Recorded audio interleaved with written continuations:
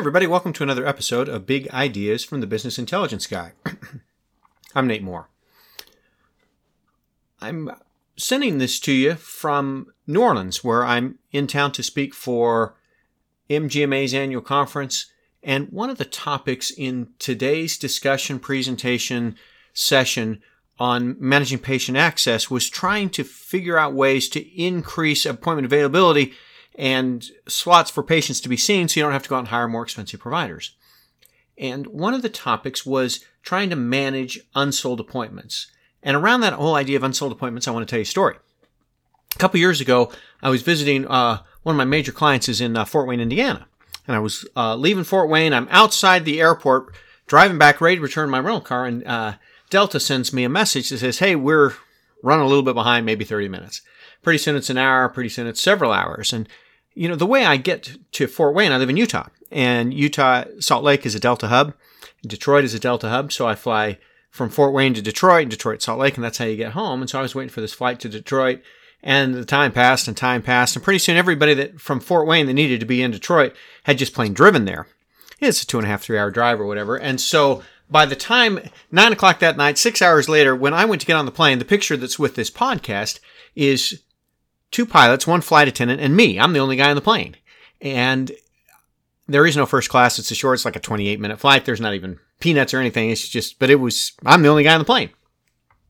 And I'm here to tell you that, number one, Delta lost money that night. And number two, Delta doesn't like me that much. They just had to have the plane in Michigan to go further north that night, so they flew. And my point is, too often our practices, our clinics, look like that Delta flight that night. We lose money because we're taking off with empty seats. And I think there's several different reasons that we take off with empty seats, and that's one of the things we talked about in the presentation at MGMA's annual conference today. MGMA Stat did a survey, maybe 2 years ago or so, and they said, how often do you track your past open appointments or your unsold appointments? And about half had either a system-generated report or had written some kind of custom report to track it, and another 15% said they did it manually. But if you're trying to track open appointments manually and your clinic's got any kind of volume to it, it just doesn't happen. Manually is too hard. It doesn't happen nearly often enough. And about a third said, hey, we can't do it at all. So about half of the people couldn't really get a visual on how often their clinic looks like that Delta flight and takes off empty. So there are a couple things you might do to try to get your arms around unsold appointments. I think the first thing to do is to track them. I've done pivot tables and some analysis like that for some of the groups. One of the challenges with unsold appointments is it's not on a lot of people's radar. There aren't a lot of canned reports for it. In fact, the group in Fort Wayne that I was there to help uses Centricity, and the way Centricity handles unsold appointments is if you have a sold appointment, it'll track that appointment forever. But if that slot goes unfilled, after 30 days, Centricity will purge that information to save space or whatever. And I'm like, no, don't purge. That's valuable information. Don't purge it. So what we do is we grab that information before it gets purged, and we'll store it over time in a pivot table to look at your unsold appointments by day of the week or by provider or by location or by appointment type.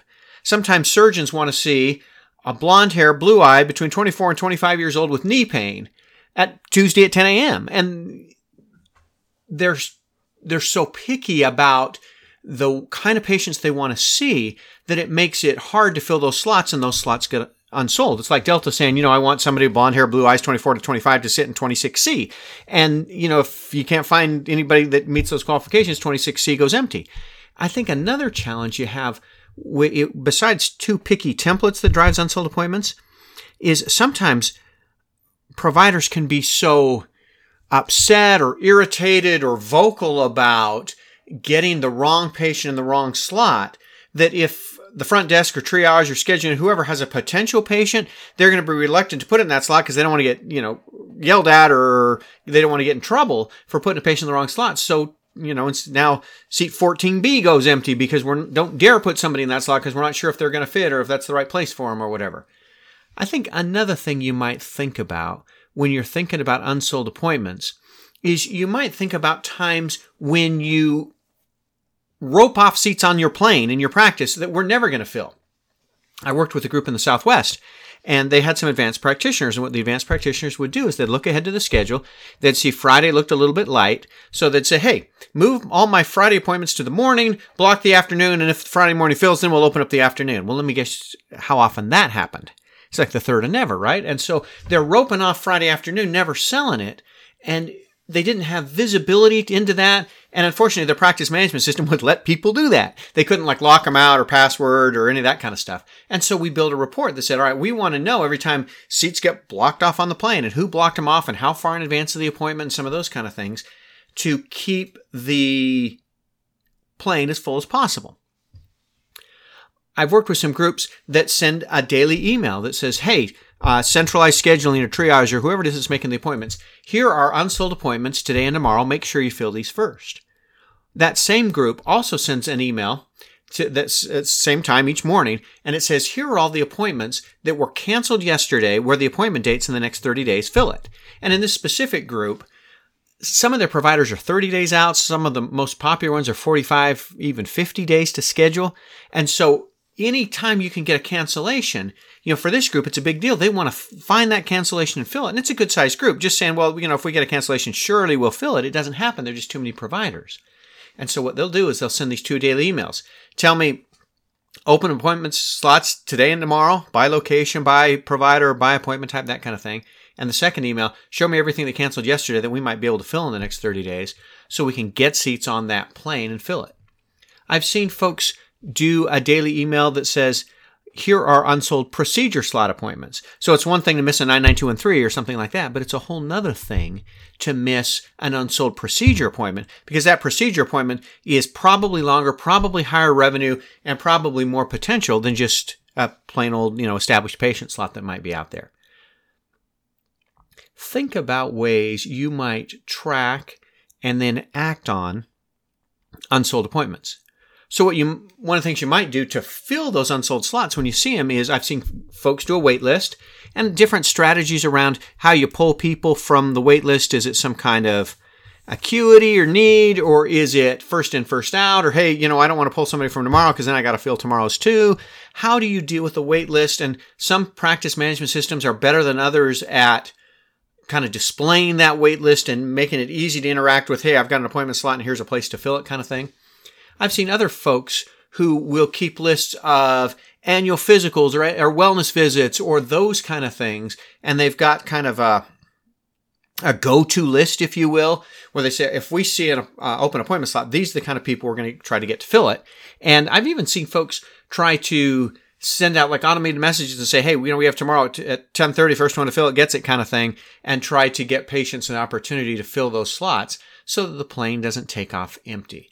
That's the whole idea, is trying to get your arms around what's the problem, how often are we taking off empty, and then what can we do to fill some of those slots, and what can we do to better manage the templates so that we don't have, so the slots aren't so hard to fill. I was speaking to a conference up in the Pacific Northwest probably a year and a half ago or so, and somebody in the back raised their hand and said, I don't work there anymore, but used to work for a university that had over 1,000 different appointment types. And it's like the blonde hair, blue eyes, 24 or 25 with knee pain. It's so over-engineered and so hard to fill that those slots become too hard to manage, and you end up making seats go, you're almost forcing seats to empty on the plane because you're too picky about who you're going to take to fill it. Whereas, the airlines are going to take any paying customer and you're going to pay in advance and they're non-refundable and all that kind of stuff. We're not that fortunate.